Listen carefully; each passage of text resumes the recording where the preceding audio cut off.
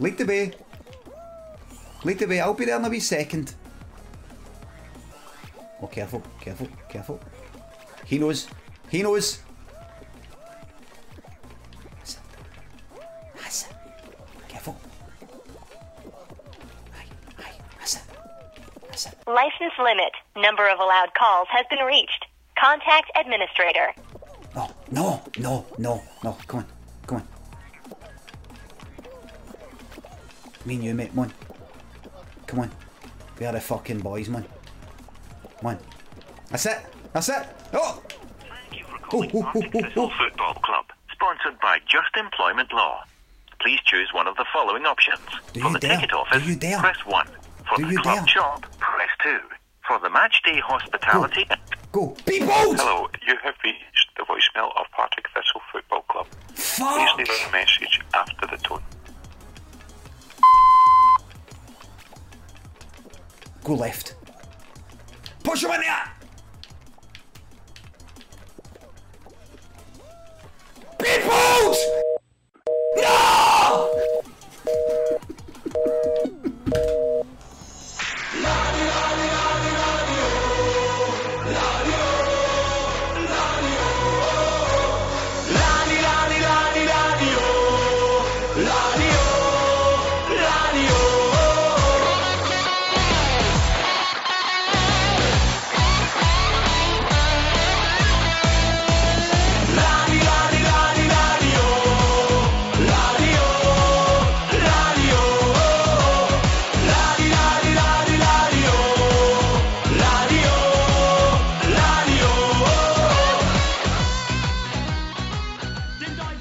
Hello and welcome to Draw, Lose or Draw, a once again weekly podcast covering all things Partick Thistle.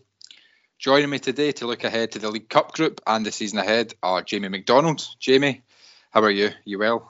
Yeah, it's good to be back. I can't wait to get the competitive football back in person. It's been a long time, 16 months. Last game was against Dunfermline, this game is against Dunfermline, and yeah, just buzzed to be back. Rhys Haldane's also here. Rhys, how are you? Did you have a good summer? Yeah, I had a relatively good summer getting to go places that we hadn't been in a while, and then just really looking forward to it. Great to be back on the pod, great to be back at games, and hopefully another exciting season being a Jags fan. Fingers crossed. And rounding off our panel is David Forrest. David, how are you? Hello, I'm good. Yeah, excited. Good stuff. We'll start by just having a wee look back at the friendlies we've taken part in. I think between the four of us on today, we've been at all of them. Some have been at all three, some have just been at one or two, but we'll just go in chronological order. So Kelty was the first game back, and Rhys, I'll come to you first on the Kelty game because I know you were there. What did you make of it? How good was it back to be in a football ground?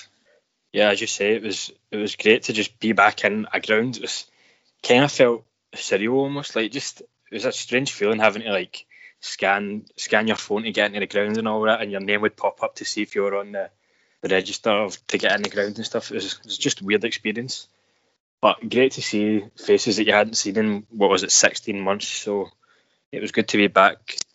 Kelty and East Kilbride, they're both sides that are a few divisions below us, but don't be fooled, they're decent outfits who could certainly compete at a higher level. As for the Kelty game, when I seen the team lineup at kick-off, I had concerns about how we were going to link the midfield and attack, because for me, Conor Murray is never a winger. Always success for Thistle has came when he's playing behind the striker. I thought Kyle Turner was different gravy that day. The guy was just everywhere, doesn't stop running about, and those are the type of players that you just hate to play against, and even more so when they have the technical ability to match it, which Turner obviously does. He has it in abundance, as shown with his goal on the day. As for the rest of the game, it was a competitive game. Good to get a game like that in pre-season. Kelty obviously had the chances, played well enough, and it's good to get a victory, regardless if it's pre-season or not. Certainly was. David, you were at the East Kilbride game, so do you want to talk us through what you thought of that on the pitch? Yeah, so I thought that East Kilbride game, I thought we played really quite well. I mean, there was a recurring theme with all these friendlies in that we bloodied a lot of youngsters in the second half. So by the end of the second half, I think there was maybe 3 or 4 players who were over 19. But I would say I thought that they worked really well defensively. They managed to keep the head and do the task well. And Mason McCready, I thought, was a standout for me. Like I absolutely loved sitting behind him, watching him come to balls and make physical saves. He was absolutely not afraid to go in for a ball that sometimes, you know, could have came off the worse or made a mistake. He was there and he was confident, despite the fact he's only 17, 18, something like that. I thought he looked fantastic. He was my standout. And of course, Gospel Acholi as well. His sideways goal was for quite a good angle to win it at the death. Was fantastic. But I thought we played really well in the first half. And in the second half, when we sort of blooded in the new guys and the youngsters, I thought they'd done their job very well, and I couldn't have asked for anything more from them. So no, I thought they were great. And it's always good seeing a wee trialist. Can't beat seeing a trialist and then having the guessing game of Reece or Mark or whoever trying to figure out who it is. It's some thrill. It was absolutely brilliant up at Kelty when I think Mark had worked out who the trialist. He'd probably been told, but Mark sprinted to us and told us who the trialist was at 2:30 or 1:30, half an hour before kick-off anyway. He knew he'd clocked it. Jamie, your first game back was the Rangers friendly, I believe. What were your takeaways from that game? I was really impressed by how we played. Obviously, it was just great to get back in for Hull after so long away from it, a long way from the football anyway. It's been too long, man. 16 months is way too long without seeing him. But anyway, back to the game. I did like what I saw from the team. I was impressed with them. It looked like playing as a proper team again. Some good passing movements. I thought the ball retention was very good. Didn't look too threatening in the first half. I know it was a weaker Rangers team, but there were still some strong players in there. I mean, there's a player who was a Premier League striker until about 4 years ago, something like that. So I was just impressed with the team overall. Thought the defence did well, stood up to the threat the Rangers posed, managed to nullify them pretty well. Had a couple of good balls into the box, couple chances. Tiff looked good in the wing, looked creative like he always does. Shame not to see Kyle Turner through the middle. I think he was out because of COVID or something, or in isolation. I think he would have suited that game well, good passing movement. The second half, obviously, Rangers brought on basically their first team. A lot of big name players came on, like, you know, Tavernier and Aribo and stuff. They came on, so obviously they made a difference for them. But again, I thought we nullified them pretty well. We didn't have too many big chances. They hit the post. They had a very suspicious penalty, which definitely did not look like a penalty. And they scored a scrappy goal to win the game. But overall, I was pleased with how we played. And the young players who came on looked good. I thought Gospel Acholi looked exciting down the right. I don't know if he was playing as a striker on the winger. He was kind of pushed out a little bit onto the right, but I was impressed with him. He definitely looks like he has a ton of pace about him. He just looks like an exciting young talent, and I was impressed with the team. The one thing I spotted in the friendlies I was at the Kelty game and the Rangers game. Obviously, the slightly reduced crowd plays a part in this, but there's so many new players in the team, and it's noticeable to me how much more vocal we are. And I think it's due to adding a few senior pros. Obviously, this was the first time we saw guys like Foster, Bell, and Docherty in the flesh. And not just in a stream, and you heard how vocal those guys were. We've seen Graham in the flesh a few times, we know all about him, but they were really talking the rest of the team through the game. And I think when Ian McCall came into the club, he said one of the first things he wanted to do was get the right people on board, and I think he's done that. We've got a squad full of players now who are the right sort of characters. They're seasoned pros with a good mix of the youngsters David mentioned coming through, and I think you add the sort of good performances we've seen on top of that, and things do look promising. I'll just come round you again for general thoughts on the friendlies from any of you that you've not spoken about so far. Yeah, I just thought, like, most of the East Kilbride game, because we had a lot of young players playing, like, you kind of look at the team sheet and you're a bit disappointed because, like, in the past when youth players come through at Thistle, they're 19, they play a game or two, you don't hear about them again. But for this game, there was boys that were 15 and they've played pretty well. So you're thinking, in 8 years' time, they're still regarded. Like, they could still win a Young Player of the Year award in 8 years' time. That's mental. But with the game, it wasn't the greatest game, but, like, it was impressive to see those young guys, like, fit in almost seamlessly. As David said, Big Mason McCready was so commanding in goal, won a lot of his crosses.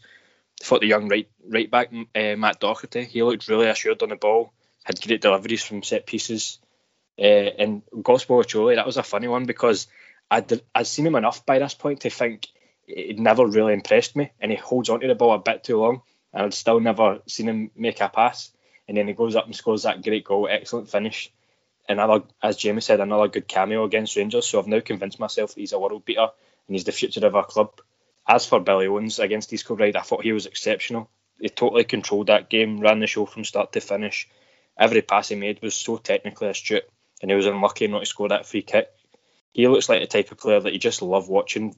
I know it's a bit premature to say something like this, but like, it just reminded me like Billy Gilmore. Like, see the way he takes the ball and then moves into space and like tries to he's always shown for the ball.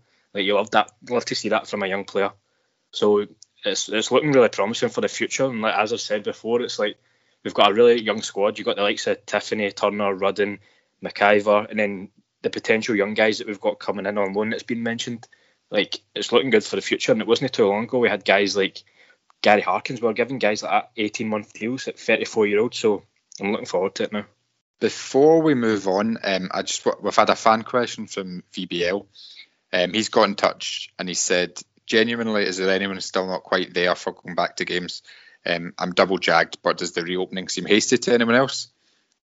I would say to that, I do think like the reopening of society in general is quite hasty. But at Firhill the other night, especially at Firhill compared to Kelty, I would say, I don't think I could have felt safer. We were outside, we were well spaced out, there was no gathering in the concourse. I'd say over half of the crowd had masks on. It was, I felt totally safe. I can understand it at places like Kelty where there's not so much structure to the stadium and fans are just wandering about, but even then you are outside. I don't know if anyone else wants to come in on that. I should also say as well, it's a completely personal thing, but I don't know if any of you guys want to come in on that. Yeah, I mean, I was pretty hard line for a long time about going back to football games. So I was like, no, I won't go back with it until I feel like it's it's all right. I didn't go to the Canal or anything like that. I didn't even like go, because I go to any old shite football game, not necessarily just Thistle, but anything. I used to go all the time into so many games, and but I wouldn't go and there'd be teams that'd be playing down the road from me or whatever, and I could easily just went and watched it in the park or whatever, and I didn't because I thought I wanted to keep it for when I could actually go and it was allowed or whatever. It's one of those natural things where when it opens up, you're going to be a bit concerned about it, and there is always going to be that concern. I would say my friend kind of made a very good point of when the pubs opened and they lived in the West End and they were like, and I was like, a bit intimidated. I said, well, not really, because your natural defence sort of instinct kicks in. So if you go into a pub that's pure rammed, you immediately just go, oh no, I'm going to leave it and just go out. So you stop yourself from, if you get into a sort of situation where you think it is dangerous, your instinct is to back yourself out of it. So I think that a wee bit of common sense with it and just thinking about it, just keeping space from other people and stuff like that, you're okay. And at Firhill, like, we were all we're all spaced out quite considerably. I would certainly say at Firhill over, say, like Kelty or East Kilbride, you couldn't feel safer. It was staggered times.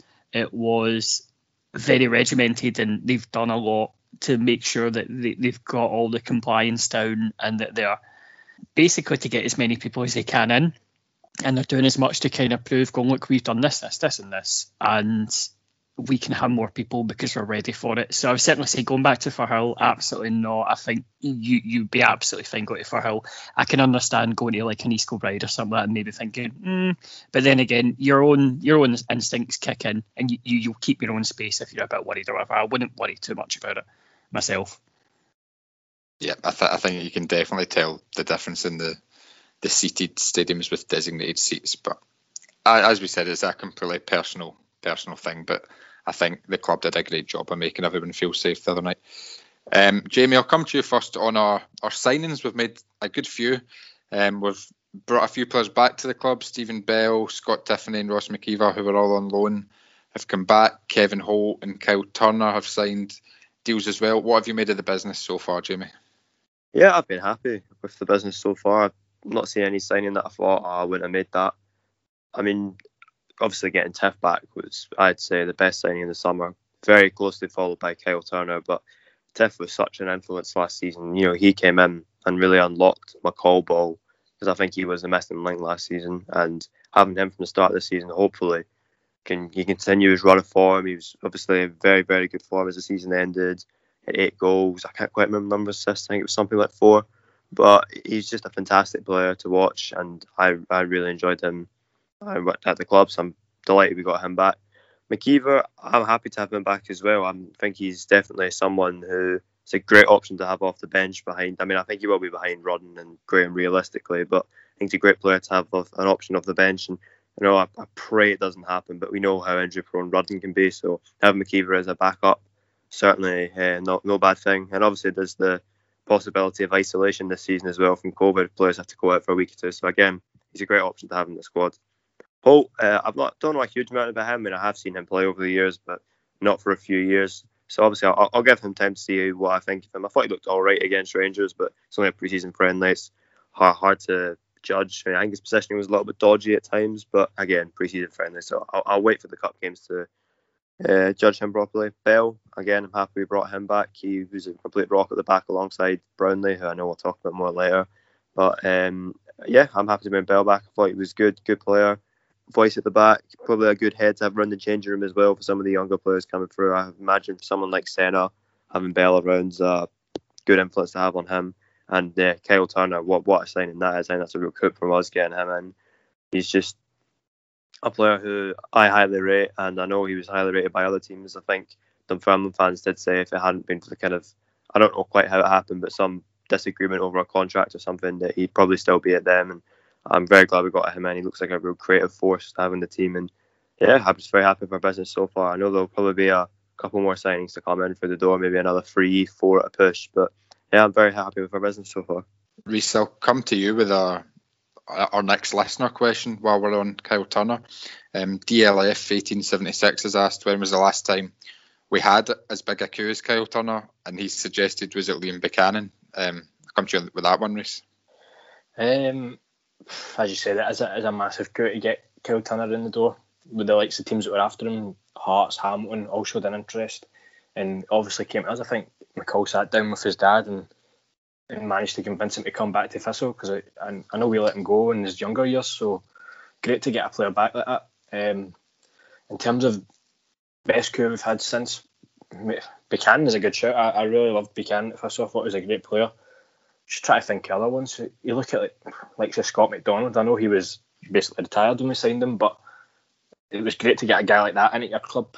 It's hard to pick another one. Probably say Buchanan's just about it, because he was a real hot prospect when we signed him. I think it was from Cowdenbeath at the time, because he was banging the goals in there at a fair rate. So, it's a good shout, Buchanan. Anyone else get any suggestions for that question? Say Higgy. Obviously, I know he wasn't as well known at the time, but the season he came in, I don't think we'd have stayed up without Callum Higginbotham, so I definitely would put him alongside one of the biggest coups we got in. I'd probably say Higgy, possibly Lyle Taylor. I can't remember what he was like before us, but I'd probably say in terms of a player sort of at the level he is now, I think getting Lyle Taylor in was probably quite a coup, but I think Liam Buchanan's a shout. I don't know if Scott McDonald, again, you could count it again, because he was retired at the time, and even though he is kind of a level above, it was a great signing. But I'd probably say Higgy or Buchanan, to be honest. My next question was going to be, where do we still need to strengthen? Just before I ask that, I'm going to ask about Darren Brownlee. Obviously, there's been a bit of chat that he's suffered a serious knee injury. There's been no confirmation of that yet. So I'm guessing when I ask where do we need to strengthen, you'll all say centre-back. But how big a loss would Darren Brownlee be if he is out long-term? David, I'll come to you on that one first. Brownlee was an absolute rock last season. I think it was the only game he didn't play, the Montrose game. Is that the only one he didn't play? There might be one or two other ones, but he was there time in, time out, no matter who was with him. So he was with Sennett first and then with Bell, and he worked so well with both of them that he is a big loss. But I think as well, we do have the backup of O'Weir, Bell and Senna there, and the centre backs, 3 good centre backs who I think can do really good things for herself. Obviously, O'Weir is always, and if he can keep fitness, I think he can slot in there and do a great job and fill the gap that Brownlee's there. But again, you've also got Senna there as well, who can play in there, and has shown himself at the start of last season to be great in that position. But you do kind of wonder how the dynamic with Senna would be with Bell. I think maybe with Bell more so than O'Weir. I think like Senna and Bell could probably work really well, because again, Senna kind of fed off of instruction from like McCall and stuff like that, and Brownlee like playing him for the game as well as like Foster and that. So I'm not as concerned as I would have been, say, maybe last season or whatever. I think we do have options there, but it is a big loss. I think Kieran McKenna's another option. I know he played midfield the other night, but he's definitely played a lot of games in his career in a back four, whether it be right back or centre back. Now, I don't think any fans or Ian McCall would have any problem putting him back there, because I think he made his debut there next to Darren Brownlee against St Mirren last season, and I thought he was very impressive. So he's another option. The only thing I would say, maybe the defence is looking a little bit slow. I thought Tamil was actually really good on Monday night against Rangers, but again, Jamie said it's hard to judge on friendlies.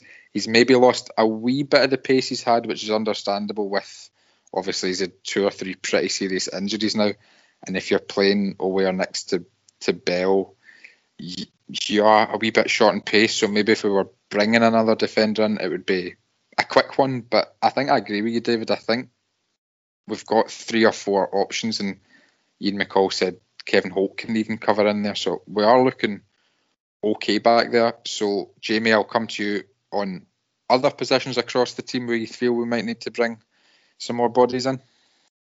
I mean, kind of leading off the injury, I mean, it looks like Shea Gordon's got an injury now as well, so we might have to bring in another midfielder. I'm not sure if we will or not. Don't know how serious it is, but he was cutting about in a moon boot at the Rangers game, so obviously that doesn't look good. Yeah, I saw him after the game. I only managed to speak to him for about 5 seconds, but he said he's done something to his ankle. That's all he said, but hopefully that's nothing too long term, but we obviously don't know. He might have to wait for a scan result.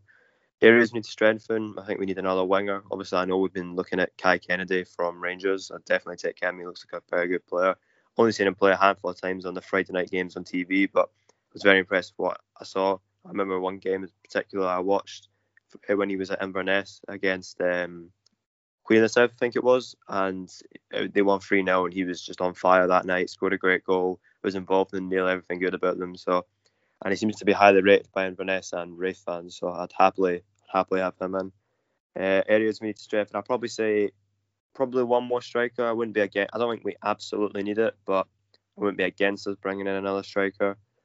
Probably now maybe another centre back. I mean, we're not short for covering centre backs. We've got Senna, McKenna, O'Weir, Bell, and as you said earlier, Matt Holt can cover there. So I wouldn't say we're too short for cover there, but who knows? It might depend how long Brownlee really is out for. If it's only maybe like something like 3 months, they might not go for it. If it's much longer, like 6-7 months, then I'm pretty sure we probably will bring another centre back. I don't think there's too much else we really need to add to the team. I know a couple of people have said number 10. I can maybe see that happening, but I think Turner will probably fill in there. But with Shea Gordon being out, who's probably one of our goal-scoring midfielders, that could end up happening. I don't know. I'm not convinced that trialist that we had the other night will play or will sign a deal. I mean, he barely touched the ball, I thought. So I'm not sure yet, but we'll have to wait and see who we bring in. But as I said, winger, striker, maybe another centre-back, possibly even a full-back for cover, because we only have 2 right now, but McKenna can play there as well. So I'd say priorities are a winger and a striker, possibly a centre-back. Reese? Well, I've seen a number that we're linked with, and I've seen people saying the other day that we've offered a deal to Graham Dorrans because he's came back from Australia early. And it's one of the ones, like, he's a good player, and he'd likely get a start in our team. And our midfield's stacked as it is. You've got Doherty, Bannigan, Turner, and as James said, Gordon. But if the budget's there and you can offer him a deal, then fair enough, I'd go for it. Good enough player, and you need a squad in this day and age. Other positions, as Jamie said, a winger. I think a winger's a must. Kai Kennedy would be a great signing, but I almost think Kennedy's like a 10. I know he can play in the wing, But I think Thames, his position, I'd love us to get a pacey winger. Someone like Tiff on the other side would be ridiculous, mate. And a goalkeeper for definite one I'd go for. In an ideal world, you'd go out and get Jamie McDonald, but he's under contract at Raith, so, and I know McCall likes a young keeper, so I'd go for young boy Harry Stone on loan from Hearts.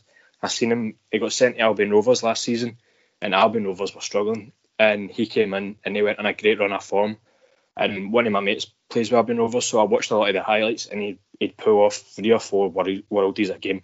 He's like 18, 19, but he's like 6'4", and I genuinely think he'll be like Scotland's next number one. Not next, but in the future, I think he can play for the national team.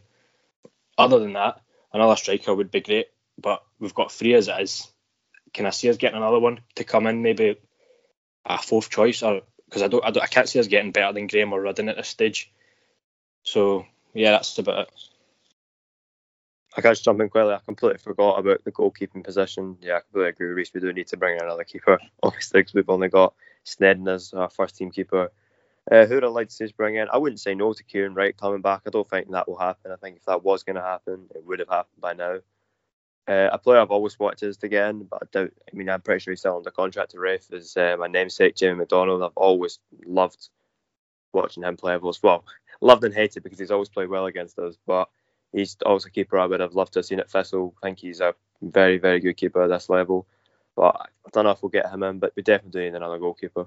I want to ask about the goalkeeping situation because it's a strange one at the moment. I feel as though Jamie Snedden does deserve a season at number 1, and if it was down to me, I would be bringing a recognised number 2 in, so Snedden had a real go at the number 1 slot. Obviously, I've heard good things about Harry Stone as well, Reece, and if we were going to bring him in, then great, because he does sound like a great goalkeeper. I was going to say on the goalkeeping thing, because me and Matt had a chat about this on Monday. I agree with Matt. I think Snedden deserves a year at 1 because Snedden's issue has always been that it's always been a 1A, 1B keeper. He,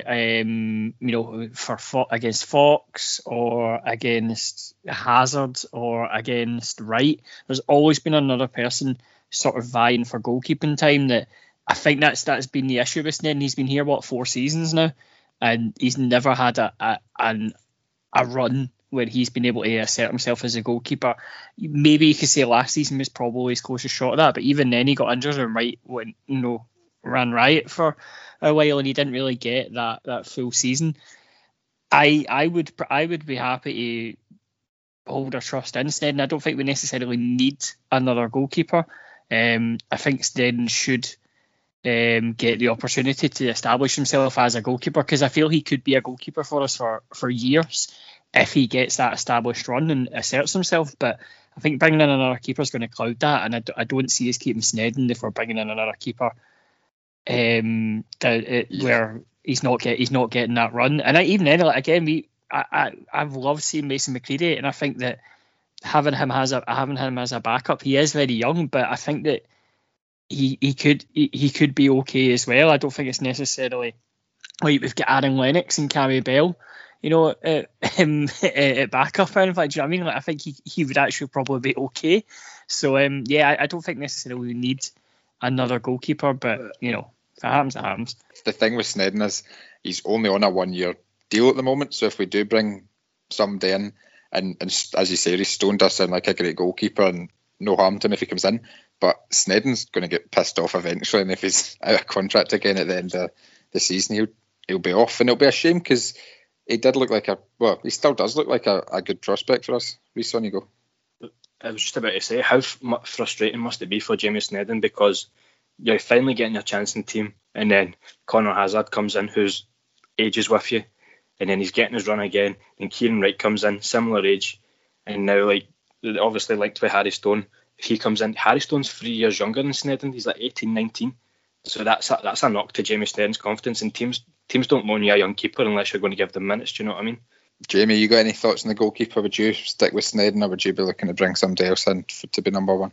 I want to stick with Snedden, even though I was saying about bringing Jamie McDonald, and I highly rate him. I don't think that's going to happen.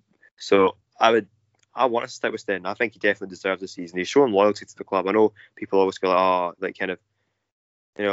roll their eyes. People say they've shown loyalty. Like, it doesn't matter. It's what they do on the pitch. But I think he's impressed on the pitch mainly. I mean, I know he's made 1 or 2 mistakes here, but what goalkeeper hasn't? I liked him last season in League One. I thought he looked good. Even when we were in the Championship, I thought in general he was very good for us. Played a lot of good performances, made some fantastic saves.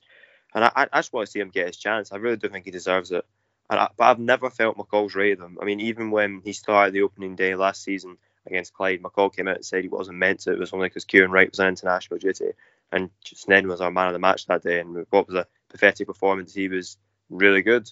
So I really do think he is, more than earned his chance as our number one. And as Reece said, it always seems that someone is brought in as either, instead of Sneddon's understudy, his equal or the first team keeper in McCall's mind. So I don't know. I really do hope he gets his chance. A keeper at the start of the season I wanted us to bring in was Neil Parry, even though I know he is aging, he's an older keeper, but I thought he would have been a good second choice to Sneddon. But I don't know. If we bring in someone who's equal to Sneddon, maybe we'll see another season of him rotating or on the bench and maybe not getting game time. And as you said, Matt, there's only so much he can take, and he might end up being off. But I do think he's warranted his chance as our number one. Parry's an interesting shout.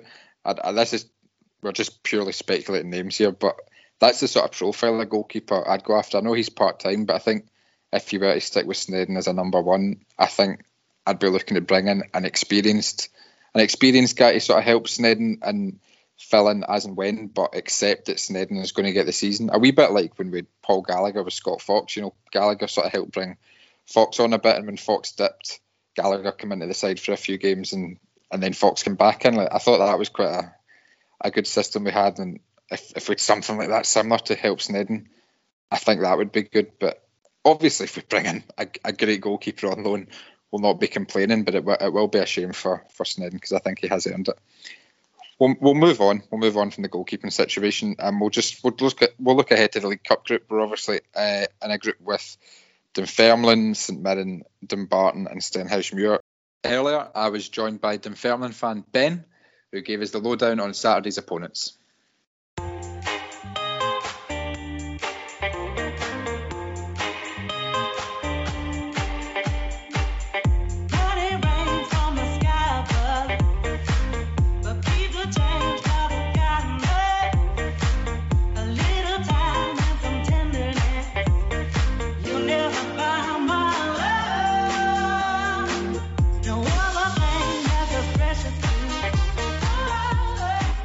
I'm now joined by Dunfermline fan Ben. Ben, thanks very much for joining us.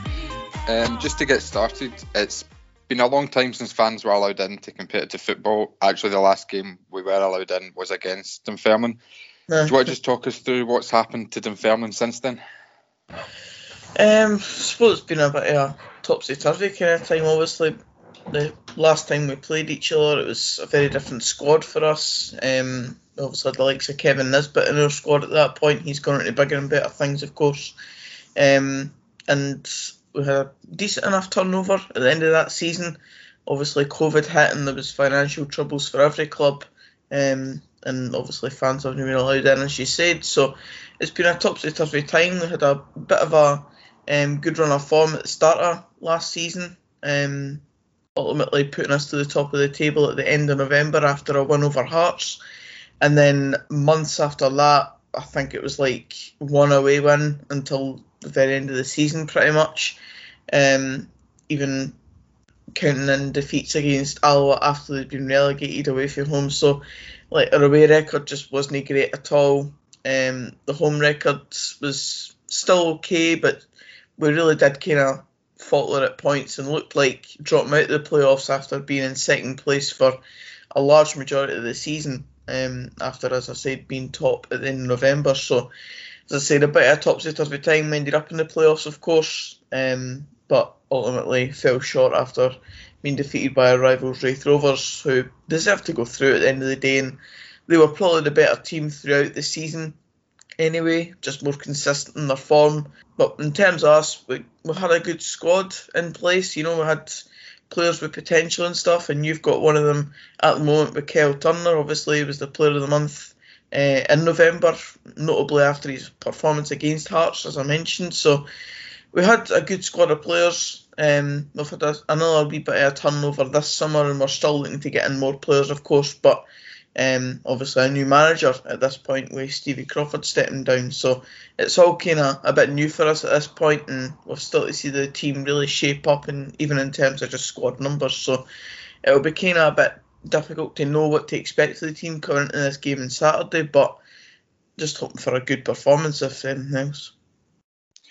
Yep, I'll ask you about your new manager. Obviously, Peter Grant's come in, who was at Alloa for the last couple of years. How's that appointment gone down within the fan base, and what do you expect him to bring to the club?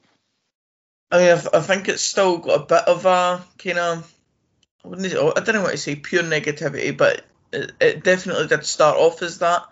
It really didn't go down well with a lot of the fan base. I was relatively measured with it. I didn't really want to get too bothered about it, because at the end of the day, the results will speak for themselves when he gets on the pitch. I'm sure we've all had managers that we didn't really back at the very start and have got to turn it around at some point. So I'm kind of hoping that Peter Grant can do that to the Dunfermline fan base and kind of show us up for our original opinion. I wouldn't say it's completely changed at the moment in terms of the positivity, but just because of kind of the recruitment side of things, and we've not brought in the amount of faces that people would have liked to have seen. Also in terms of the level of those players, like there's been a couple of decent enough players to add to the squad, but nothing that's really got the fans excited and stuff like that. So we're still expecting a bit from Peter Grant at this point, and then obviously the results, as I said, will hopefully go on to speak for themselves, because it's a big season for us. He's coming with a lot of good things in terms of what he wants to put in place at Dunfermline. He obviously wants to win the league. He's said that himself. He's come out and said it in interviews, which is refreshing, because I mean, Stevie Crawford last season, the aim was promotion, but he never openly came out and said that he wants to win the title or anything like that. Obviously with Hearts in the league, but Kilmarnock are here this year. Yourselves are here, which I always think Partick are going to be quite a strong challenger for the places up at the top end of the league. And I would hope that Peter Grant will turn it round, but there is nothing else that will prove that more than wins on the pitch and getting up the top end of the division. Yep, absolutely. Ben, I'm curious to get your thoughts on the Thistle squad.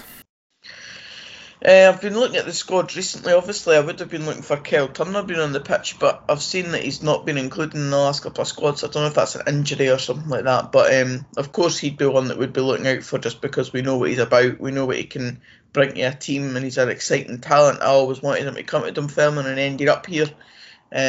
Didn't quite work out, but I think Partick have got a good player in their hands there, regardless if he plays this Saturday. I think he'll have a good impact throughout the season. Obviously, you've still got players like Brian Graham, who's always caused us problems. Zach Rudden is another one who's always scored against us, usually, especially when he played for Falkirk. So there's the obvious ones there. Scott Tiffany played well last season. I've seen a couple of the games last season near the end, and he was a good player for using, obviously a popular one within the fans, hence why he's been brought back by Ian McCall. So I mean, it's a very good squad overall. It was always going to do well in League One. Destined to go for promotion there, and I do think it's one of the stronger teams in this division. I don't think it's going to match up against the likes of Morton, for example. I think it's probably more in the realms of, like, hopefully us and Inverness and maybe even Kilmarnock and stuff as well, because I just think there's a good squad of players there that have got the quality to be up the top end. I hope you're right. And what Dunfermline players are going to cause this sort of problems? Who should we be looking out for? Well, obviously, since the departure of Kevin Nisbet, we've been trying to kind of replace his goals, and we've done that sort of last season with a couple of players chipping in, the likes of Kevin O'Hara and Declan McManus. McManus has obviously moved on now to a team down in Wales, the New Saints. So, I mean, we got a decent amount of money for him, so that was good for us. But in terms of people that are going to cause problems, Dom Thomas is always a problem for any team, really, as long as he's playing at his best, of course. He's jinking in and out of players and just causing a lot of problems in many games in the last season as well. Kevin O'Hara is a big one as well, because he was the main source of goals for us last season, even though in the first half of the season he didn't get as much minutes as he would have expected. He then went on to still be our top scorer with 11. throughout the season. And of course, Peter Grant's now come back in, who worked with him at Alloa, got the best in his career at Alloa. In terms of Kevin O'Hara's career, that was his best goal scoring spell. And hopefully with that manager now coming to us, we can get even more out of Kev, because he's already scored quite a few goals in pre-season, as well as Nikolai Todorov, the new signing. So I would say our strikers and Dom Thomas are probably the main ones to look out for, because at the moment the midfield area isn't looking too great for us. We've still got quite a few numbers to add to that, and ultimately the strikers are where our talents lie. So I would say those three players. I'm just going to finish with a few quick fire questions, so just short and sharp answers. Score prediction for Saturday? Oh, let's go for a 1-1 draw, and I'll say Dunfermline on penalties. Who's going to get out of the group? So that's a tough one. I've got to say Dunfermline, of course, and I don't know. I'll probably need to add St Mirren into there just because of the Premiership team, but Partick have definitely got a chance. Where are Dunfermline going to finish in the league this season? Peter Grant says first. I'm not going to back him. I'll say second or third. Higher or lower than Thistle? Higher. Before we go, Ben, thanks very much for your time. Do you want to just give yourself a wee plug? Where can we find you? Any Dunfermline fans listening, where can they find you? Obviously my YouTube channel, it's relatively well known within Dunfermline fan base, at least. 1885 Ben, and all my kind of social media channels are under that username as well, so just 1885 Ben. Perfect. Thanks very much for your time, and all the best for the season. Cheers, mate. Cheers.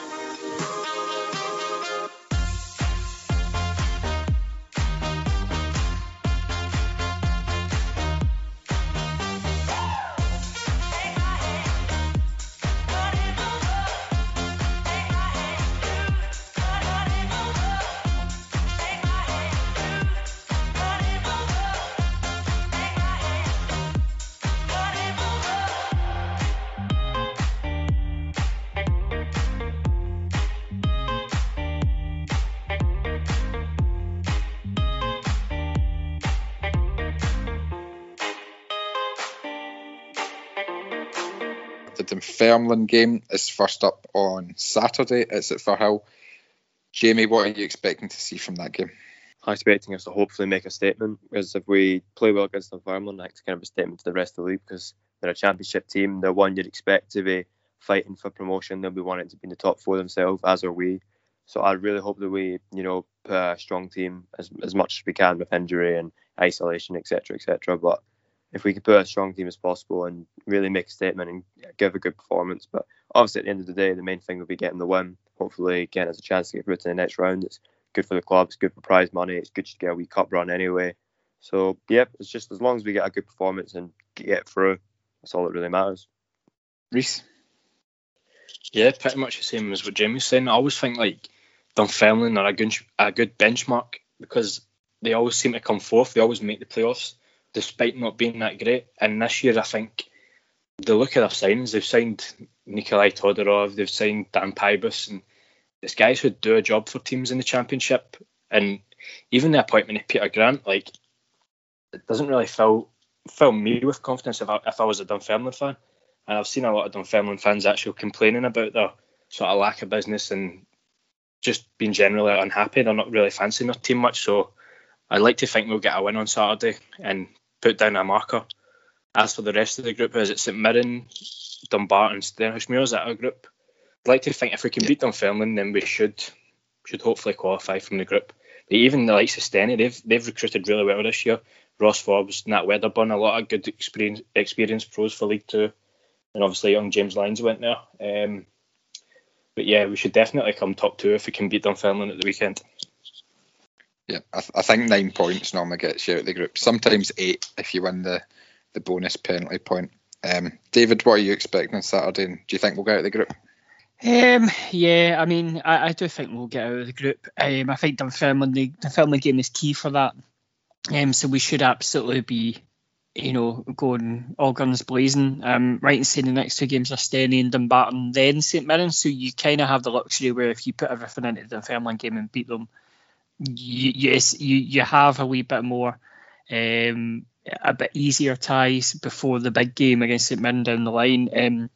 This is an extra dice roll at the fabled 2021 Cup win, so we're destined to win it this time. So we need to get out of the groups for it. But I think McCall will be excited to finally get a game where he can impose McCall ball on another team with fans there. And I think that it is kind of, he always talks about how important it is having fans there. And I think having fans at Firhill, first game of the season, against a team who are sort of on a par with ourselves, pardon the pun. And I didn't even realise I'd done that until just there, but I thought I meant. It's a team who are sort of on the same level as us, who we can beat. And I think being able to play his team and have the fans there as the final piece of the puzzle for him, I think it's going to be very exciting. I think we should win it, and I think we will. But I think it's going to be great. Like watching the team against Rangers, as well as against like EK and Kelty as well. You see how much that sort of core of like Bannigan, Docherty, O'Weir, Foster, how well they just enjoy playing with each other, and like Graham as well. Not so much O'Weir because he's not played as much, but like Bannigan, Docherty, Graham, Foster, again they are very focal, but they look like they're having fun when they're playing, and they know each other so well. And I think it's going to be really fun to see that play out. And I think the Dunfermline game is going to be the first chapter on that. And I think it'll be a great game, and I hope we do really well. David, can I ask you in 50 words or less to define McCall ball? No. No. You said it. I know we should have asked him, shouldn't we, when we interviewed him, what is McCall ball? And he would have went, what the fuck are you on about? Can you ask me about like doing keepy ups with Tonic tea cake wrappers instead? I don't know. Like they just look, they have a great relationship with each other, and they look like they know what each other is doing before they do it. And like just some of the passes they were playing against Rangers and stuff like that. Like the first half against Rangers, we were the better side, I would have said, and we looked really composed. Whereas before when we played Rangers, and I know it's a friendly, but before when you play Rangers, it was always kind of a bit, backs to the wall. Let them play their game. We were playing our game against them, and they all look like they have a wee bit of a telepathic relationship with each other. It's great. Yeah, not how I would say I'd describe it. I'd say like not even describe it, but do you remember when McCall first came in? He just said, "I want to make the Thistle fans proud of the team on the park. I want to play attacking football that the fans want to see." And since he's came in, I know it took its time. It was a really slow start, but at the end of last season, we were finally seeing attacking football. We were thrashing teams out like Falkirk, who should have been a tough game, and we were really playing nice football. And as you said, the Rangers game, the Kelty and East Kilbride kind of go out the window because you can't judge that at all. And to an extent, the same with the Rangers game, but it's more of a competitive fixture, and we put up a good fight. We played some good football at times, and let's be honest, we won't face better players than that all season, and we've done good enough. So I really think we could see McCall ball this season in full effect. I think McCall's managerial style is more distinctive than any sort of tactical style that he brings. I think he's all about getting the sort of right guys together and creating an atmosphere that they all feel comfortable in, and getting the sort of right characters around the squad, like the Fosters, Bannigan, Docherty, Graham, guys that will pull other guys in the team around them through tough situations, and banking on that rather than one tactical style. I think ideally he does want to play attacking football, like you've said, Reece, but I think everything's coming together in that regard with the signings he's made and the confidence in the team at the moment.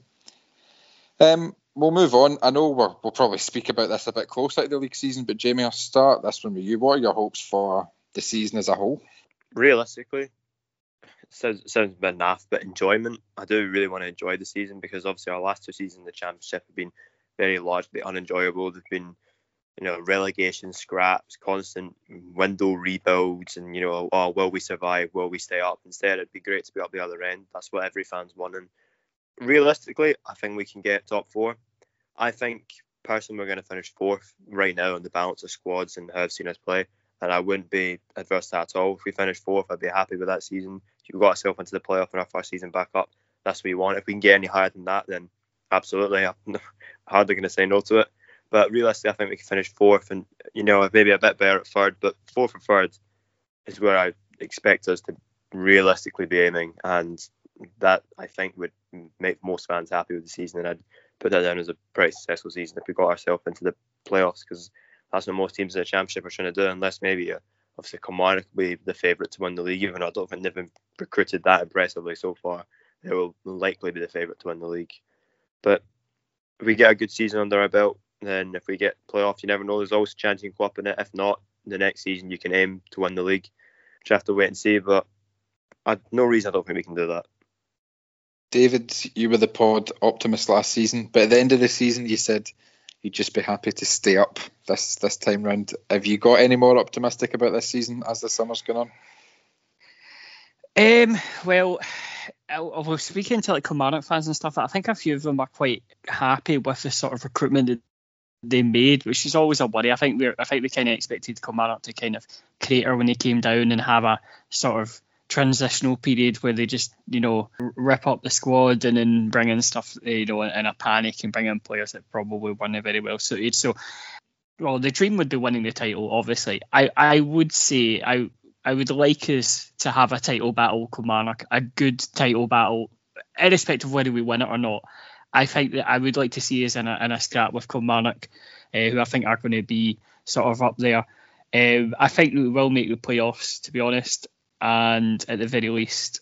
But I would be happy with a comfortable 8th. as me and you, Matt, said on the day of the Falkirk game, I'd take 8th. A comfortable 8th where we're safe for 4 games to go, just playing out the season. But no, I think that we've always been talking about the squad and how comfortable they are with each other and the tactics that we're playing and stuff like that.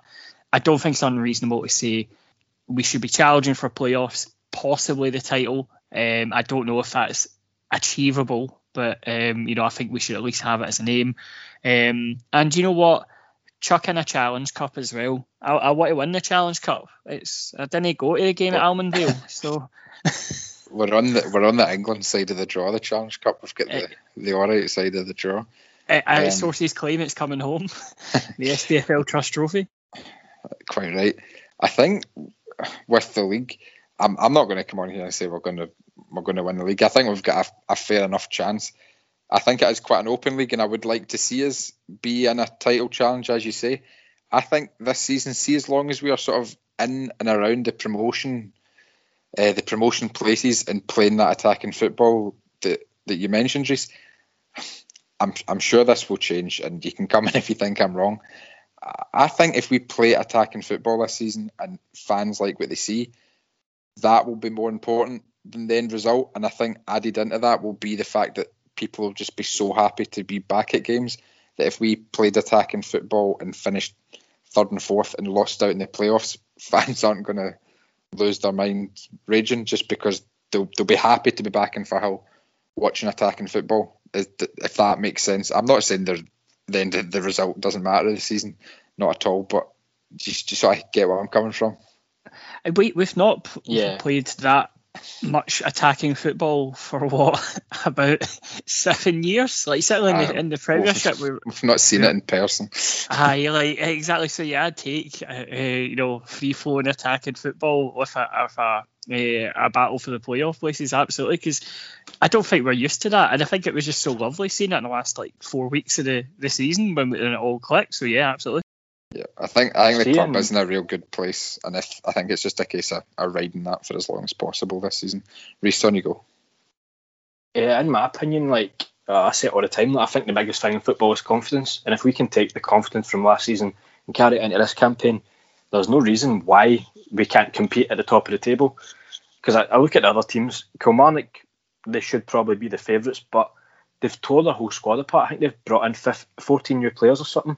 And a lot of the signings I've not really been too impressed with. One of their best signings probably been Fraser Murray, a guy who was on loan at Dunfermline last season, who decent young player, but he's not great. If a lot of their signings had signed for us, I wouldn't be over the moon with them. As for Hamilton, not concerned about Hamilton at all. I think I looked at their squad towards the end of last season; it was really poor. A lot of just young boys thrown in. I know that's their style to bring from the academy, but I wouldn't be concerned. I think they signed left back Kieran McDonald from Raith. I actually really like that player. He's a good player. And Andy Ryan from Airdrie, who was at Hamilton before. So I don't think they're going to be any great shakes as it stands.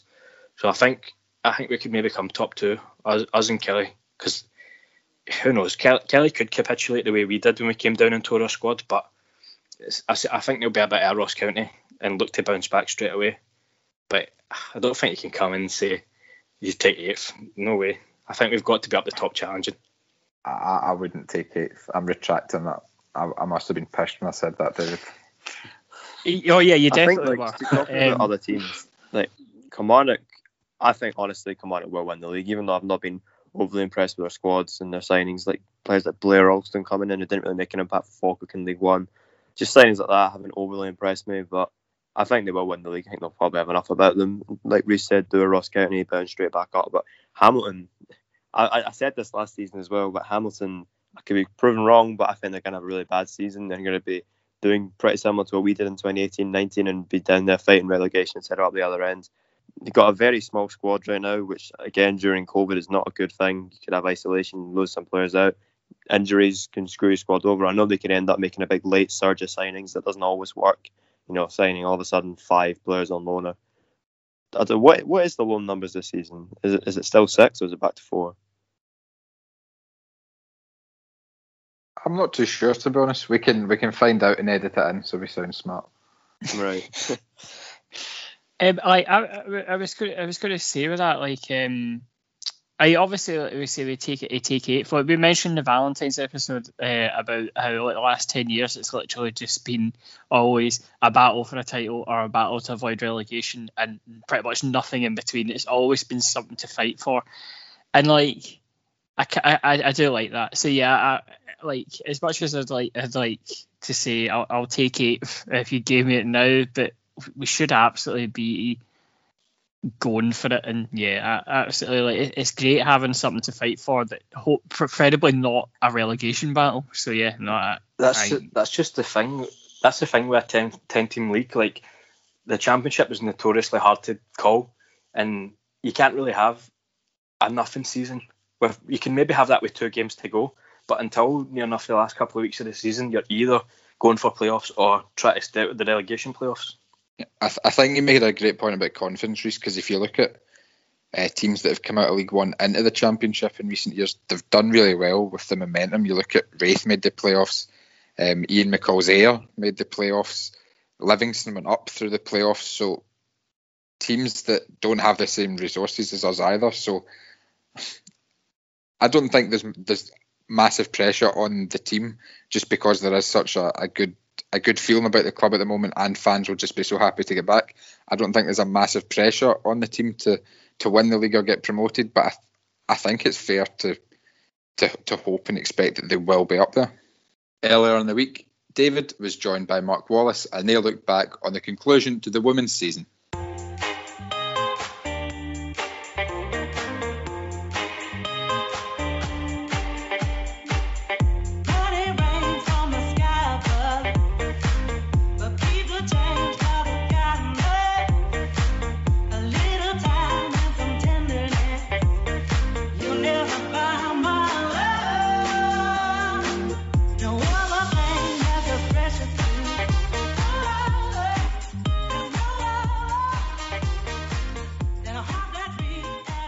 Hello and welcome to our roundup of the final 4 games of the Thistle women's season. It was a climactic race for promotion between us and the Accies and Dundee United. I'm joined again by Mark Wallace to go through the last 4 games. Mark, how are you doing? You alright? Yeah, pretty good, David. Pretty good. So we'll start with the game against Stirling Uni. It was a 6-0 victory for Thistle over Stirling Uni, and a really dominant display. It really shows the disparity between the top half of the second division and the bottom half, whereby we were capable of giving teams doings, and they do take doings a bit. There is a gulf in the middle of the table that kind of needs to come a bit closer, I think, in terms of the quality of the league. Yeah, the game. The thing is, Stirling actually started no bad. They got a corner early on, and you're always worrying if you concede, especially when you're playing against a team who are struggling. You worry if you maybe lose an early goal, and it can be really hard to get back into the game. But we got in front from a set piece, but there'll be a lot of that, talking about that throughout this sort of roundup. Really good from set plays again. Great corner after being very unlucky not to score from the move itself, which was a great wee through ball. It was cut back across, and the keeper done well to save it, but we scored straight away from that corner. And we had another very similar corner routine not long after. It could have been 2. And it was, again, something like as you mentioned, there is a real gulf in the table, and it showed the way we were reacting fastest to them not being very good with the ball. And that led to the second goal. And again, some really good play for the third and the fourth.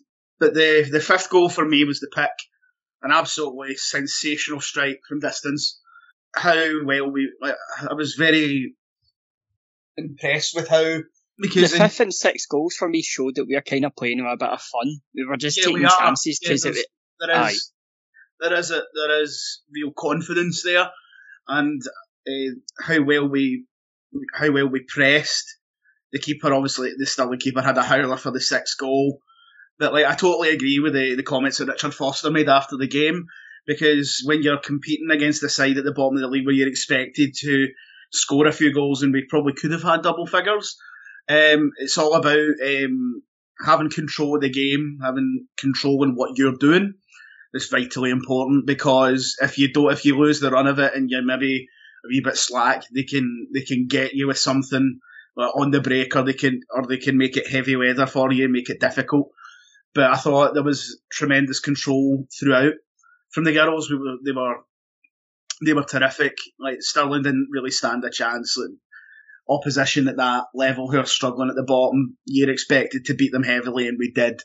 So it was good to set up for certainly very good confidence going into the what was the most important game, which was the trip to Aberdeen. Well, you mentioned heavy weather.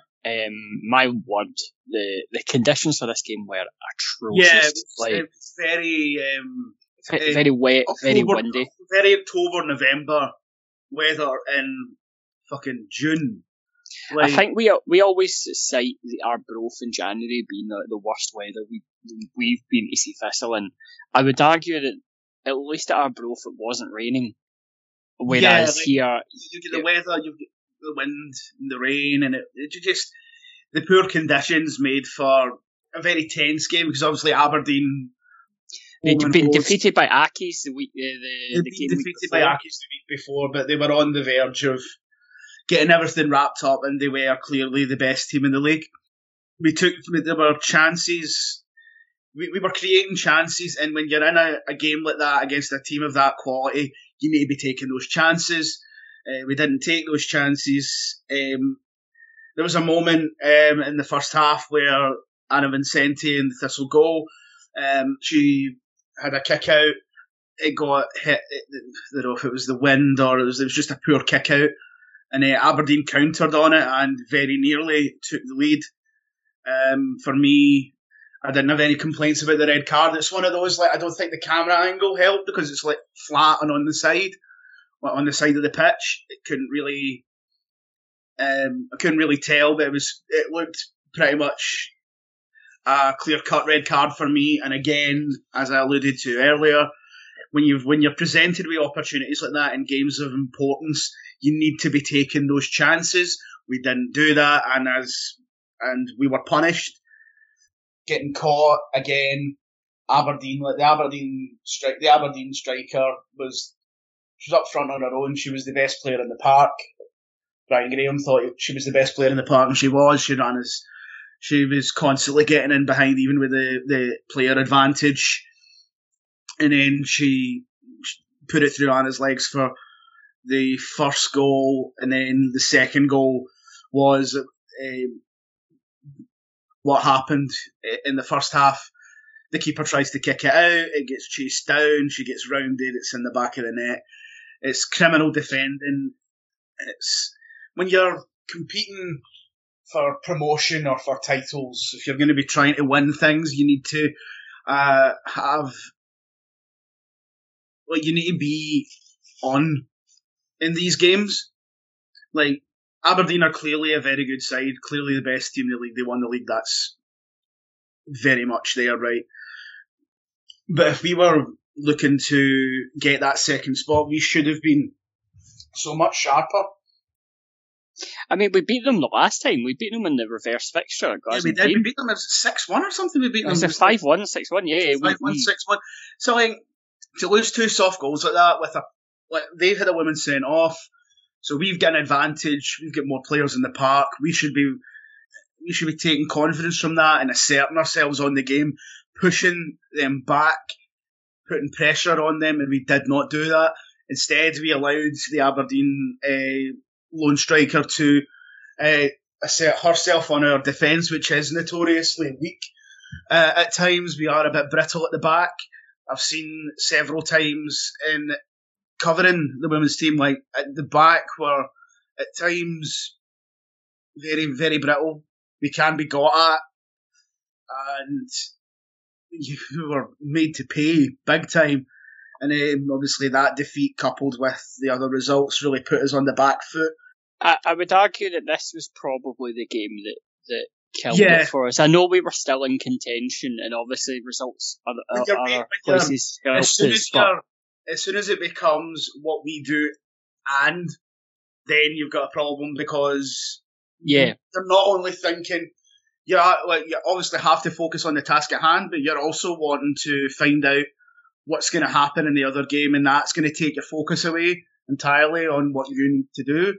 Definitely, and you can see that in the last game, which we'll come to in a bit. But no, I think it was like it was a weird game, because the weather made it such a dice roll that like anything could have happened, and then having something like that, like if the first goal 1-0, we were still in it, and we could have done something. When it went to 2-0, you knew that was it, and then they were done. And I thought it was criminal to go 2-0 down, especially when you're playing against a team again with 10 players. And as well as that, Aberdeen were vulnerable. They'd been beaten by Accies the last time. The gap was closing. A loss for them would have brought them right back into the mix, and they might not have won the title. Instead, they got it over the line. Yeah. And moving on to the game against Queen's Park, the decision to drop Anna Vincenti from the side. What was your opinion on that? I mean,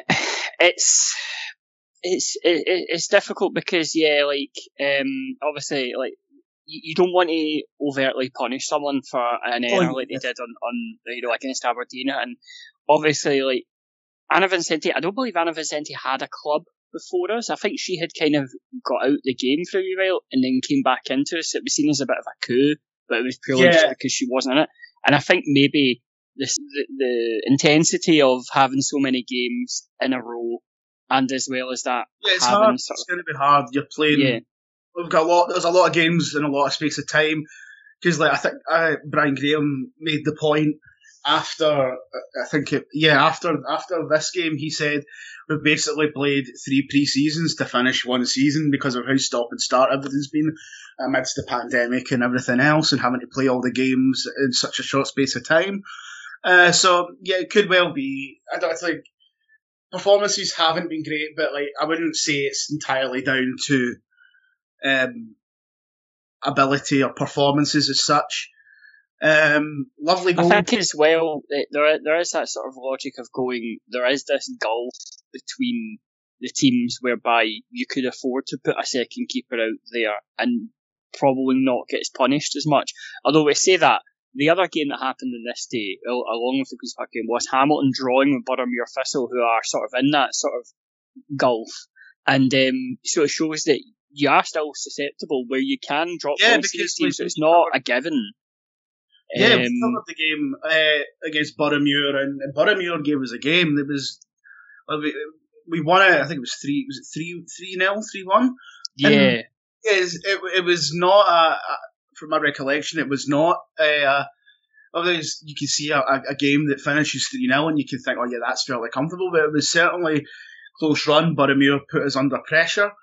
And of course they obviously got that draw with Accies. But moving into the opening goal for Queen's Park, a really lovely strike. We've been spoiled by these in recent times with the women's team.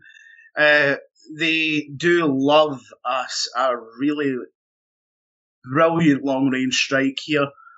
They are absolute bastards for a long range strike, because we've seen so many of them, and it just goes to show that they've kind of cracked the code of these sort of teams, whereby when there is a brittle defence or whatever, or the keeper's maybe not got the positioning of maybe say someone in the Premiership or Championship, or even for someone for Glasgow City or whatever, where if their positions are just a wee bit ski whiff, where they feel like they've got a chance and they go for it.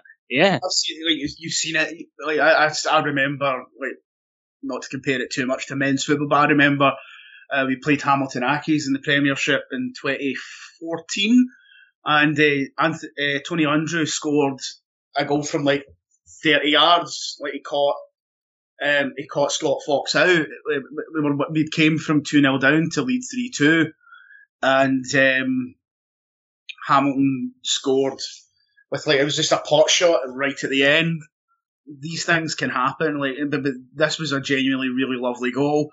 There was the second goal was good. The second goal was really good too. It was brilliant move from one side to the other. But I did think, I don't know about you, I thought the ball had actually gone out on the touchline. Yeah, definitely. I thought it had gone out. The referee doesn't see that. It's a lovely move and a good goal. A wee bit of luck there, if you want to call it that. After talking about obviously our goalkeeping for the Aberdeen goal, the second one, it was a similar sort of thing. The keeper tries to kick it out, it gets chased down, and we're in, and we make it 3.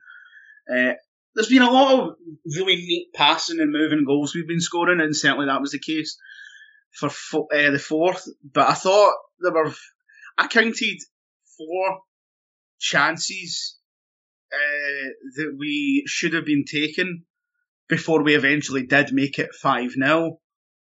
Yeah, there was quite a few of chances that we could have. They hit the bar as well in the first half. So this genuinely, it was we beat them 5-0, but we genuinely could have beat them 11 or 12. Yeah, so and it's clear we're creating chances, we're doing a lot of attacking. We need to maybe work a wee bit more on the defence, but unfortunately, we weren't able to get promotion. We drew with Dundee United in the final day with a late goal. And with this one, I mean, you mentioned it previously about it not being in your hands and relying on other results. From what I can see here, from what Brian Graham said, they didn't know what was going on. They intentionally didn't get told the results. At half time, they had no idea. We've just got to focus on exactly, and you could see it in the second. So we scored from 2 corners, and it was Dundee United went 1-0 up, and then we scored off a corner, make it 1 each. They score quite late on to make it 2-1, and then we score off a corner, make it 2-2, and you can see them ripping the ball at the net and running back up and putting it in the centre spot to get going, because they think, well, we need to win, because if we don't win, we don't get promoted. So they were going for it, despite the fact that if you have an internet connection or whatever, if you're on Twitter, you can see that Hamilton have been promoted for about half an hour, and but they were still going for it, and you have to credit them for having that, because it's a very weird atmosphere whereby, in a game like that, things are still like back in the olden days at the moment, and I don't mean that in a sort of bad way. It's still, there's not the channels for. No, I would agree with that. From doing this, one of the reasons that we've done, it's been me and you, is that there isn't that sort of scope of, we would have got pundits and stuff. Well, we had Campbell from Leading the Line and stuff like that, but obviously they're doing their own thing, they have their own podcast. You don't want to kind of poach too much of that, but outside of that, there isn't that sort of infrastructure of knowledgeable people. It will get better. Yeah, it definitely is. I do think it will get better. But yeah, just a few thoughts of my own. Like, I think just to miss out on promotion, given the relative inexperience of the management team, when you consider like people will make jokes about women's football and whatnot, and like we've took 3 of our senior players who are wanting to get into coaching and put them in charge of the women's team. They've never coached before, never even coached women before, and they've gone very, very close to getting promoted. After I think we're just up. Well, yeah, this is what I was going to mention. We've had I think 2 consecutive promotions, and last season we had 100% record. We didn't lose a game. I don't even think we drew a game. We won every game. We absolutely ran riot in the division, and we'd done it the year before as well. I think we won 18-0 2 years ago. Like that was the sort of level of dominance that we had at that level, and we've hit our level whereby it wasn't going to be another cakewalk. Oh no, definitely. Teams 18-0, and I mean, you look at the sides who've got promoted. They're teams with frameworks in place, like Hamilton Accies. It's very well known how community driven they are, how they're geared towards kids football, women's football, generally being a presence in the community, something that we're working towards at the moment, but it's been a bit stop and start for reasons that are well known, with the whole fan ownership thing, Colin Weir's unfortunate or untimely rather passing in the middle of getting everything sorted. So like, everything that's in a particular place we're still a wee bit behind. And like you look at Aberdeen, who've now got that, they've got that new training ground where the women's team play. A team with a big club, big men's club with ambition, putting money behind their women's team. Like we saw last season, we were unlucky to lose out to Hearts, another big men's club, putting their financial weight behind their women's team. And like, while we can do that to an extent, it's still a fairly long process to come. I think our time definitely will come. I think we will eventually make it to SWPL 1. I think that us and Dundee United have to be the favourites next season. I would agree with that. When you look at it, because it was Aberdeen, Hamilton, us, Dundee United, and St Johnstone were sort of the top half, and then you had the gulf of the 3 teams underneath. You're getting another 2 teams coming in from below, which I don't think are necessarily going to be as strong. You have to, and there's no relegation down either. So you have to think that we would be favourites along with Dundee United, and I think that's going to be a really exciting scrap. Dundee United are again another club who, like, I get friends who work at the sort of Dundee United Community Trust, and I actually know someone who used to play for Dundee United ladies, and like they are very much, they are all in on it. Like they have a pathway, they have infrastructure in place, and we are still in the middle of getting that done. It's going to take time for sure, but I think it will be worth. I think as well, it will be worth it. The acquisition of Petershill by the Community Trust is going to be a big help for us in terms of training and things like that. It's a nice facility. It's in a accessible part of the city. I think playing there is much better than playing at Lochburn. I think as well, I think the thing for me with Lochburn as well is, I mean, like, for example, Maryhill were meant to play a friendly yesterday, and they had to abandon it due to the pitch being a state because of the rain. And that has been a routine thing for Maryhill, whereby, I mean, BSC used to play there, for example. That area is quite bad. Yeah, it's like a bowl sort of thing, so like it all seeps into the pitch, and it's, but BSC Glasgow were meant to play there, and just because of the waterlogging, they were told, no, we don't want to play there, and then they had to move out. So it is a thing. So I don't think we can rely on Lochburn, and I love the sort of symmetry. I love the sort of locality of it being in Maryhill, but I think as well, if you get to like December, January, it's going to be a nightmare.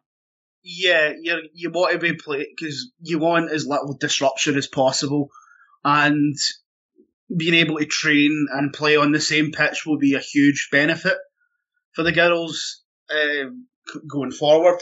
Something like that will be tremendously important, because if you look at Accies AstroTurf pitch at New Douglas Park, Aberdeen they've got the Astro at Cormac Park. St Johnstone have the Astro at McDermott Park. They have surfaces where they can play and train. We don't have that at the moment. We will eventually, although not necessarily at the ground, but like near enough to it where it's not going to be an issue. I think that more than anything, when you've got that in place, then you can start attracting.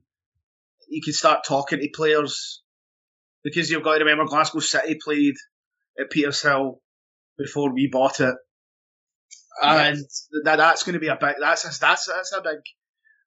a good facility. That can turn players' heads.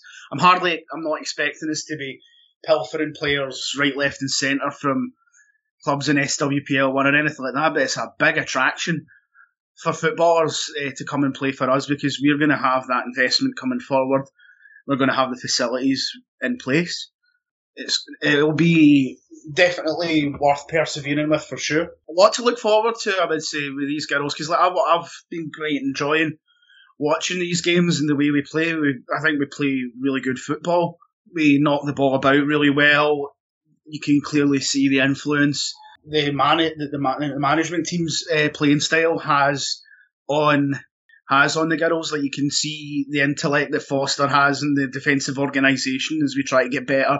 You can see the way we knock the ball about really tidily, like Dockery, and how we're absolutely ruthless in the penalty area, attacking wise, like Brian Graham. You can see their imprint on the team, on these girls going forward. It can only be a good thing to have these guys learning what to do, and I'm pretty sure, like, you listen to the comments that the players and the management have made after these games, and you can see there's a real burning enthusiasm. You can see how much it means to Brian Graham when the standards he wants to set for himself as a coach and for the girls as their manager. There's seriously good things to look forward to with this club, for sure.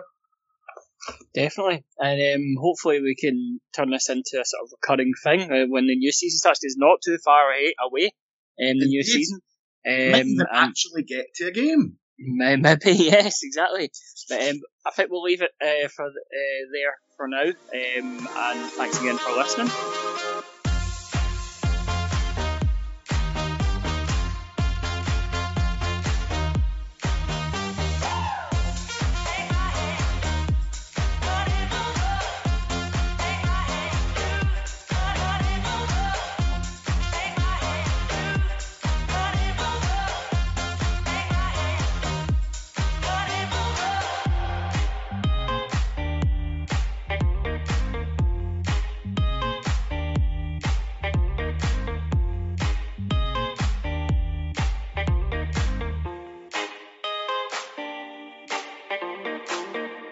So to wrap up, this week we're going to do our Partridge Thistle section. So in honour of the little car at the Euros, I'm going to ask you all if you could pick anything to bring the ball onto the pitch on Saturday at Firhill, what would you choose? You can choose a car, you can choose a mode of transport, you can choose anything you like. David, I'll come to you first on that one.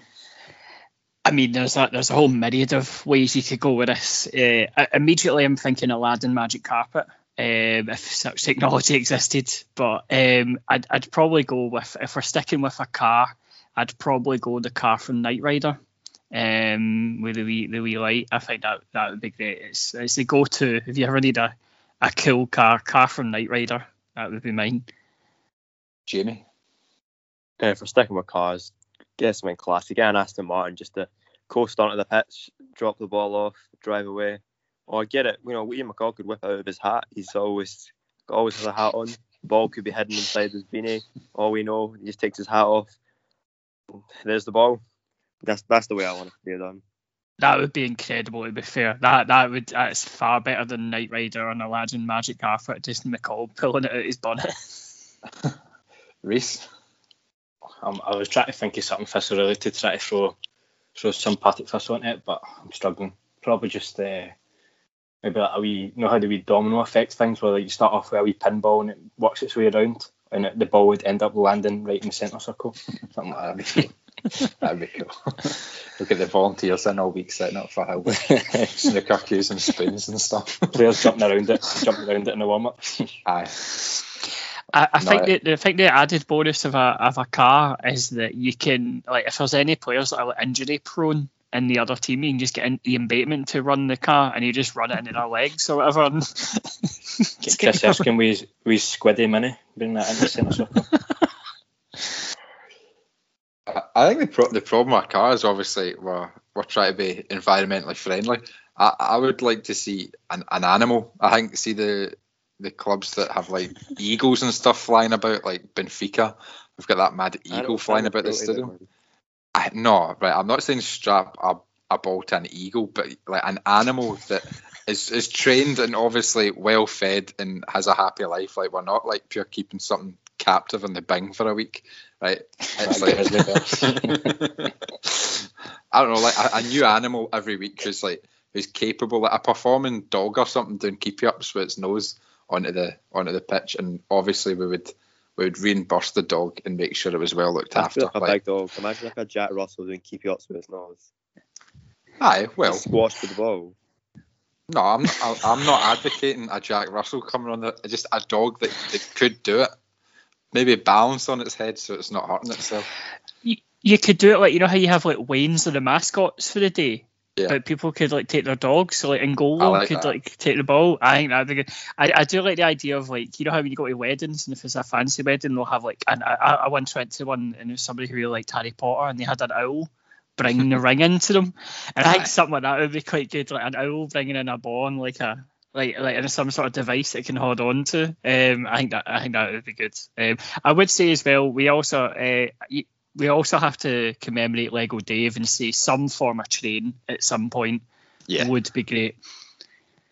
Absolutely. Actually, if Lego Dave could unmask and then doesn't have a head, it's just a ball, and then he takes it off, puts it down in the centre circle, puts his mask back on, walks off. That's the one I'm advocating for now. That's some now you see me shit. You've thought about this. Yeah, there we go. And I still want the Ian McCall one. He's worked out of his bonnet. There's the ball. That's the one I'm sticking with. Yep, I like Ian McCall. As you may have seen on our Twitter, we've got another giveaway this week. We're opening up our Partridge Thistle question, and Craig Walker has kindly donated a copy of his Forever and Ever, the Story of Our Fight Back DVD, which has been signed by manager Ian McCall. To win this, head to our Twitter, retweet the tweet of the competition, follow us on Twitter, and let us know how you would like to see the ball delivered to the centre circle on Saturday, and the best/funniest answer will win that DVD. Good luck. We'll leave it there for this week. This will see a return of weekly episodes, so we'll be back next week to look back on, hopefully, an opening Betfred. Not even the Betfred anymore, is it? It's... I don't even know what it is.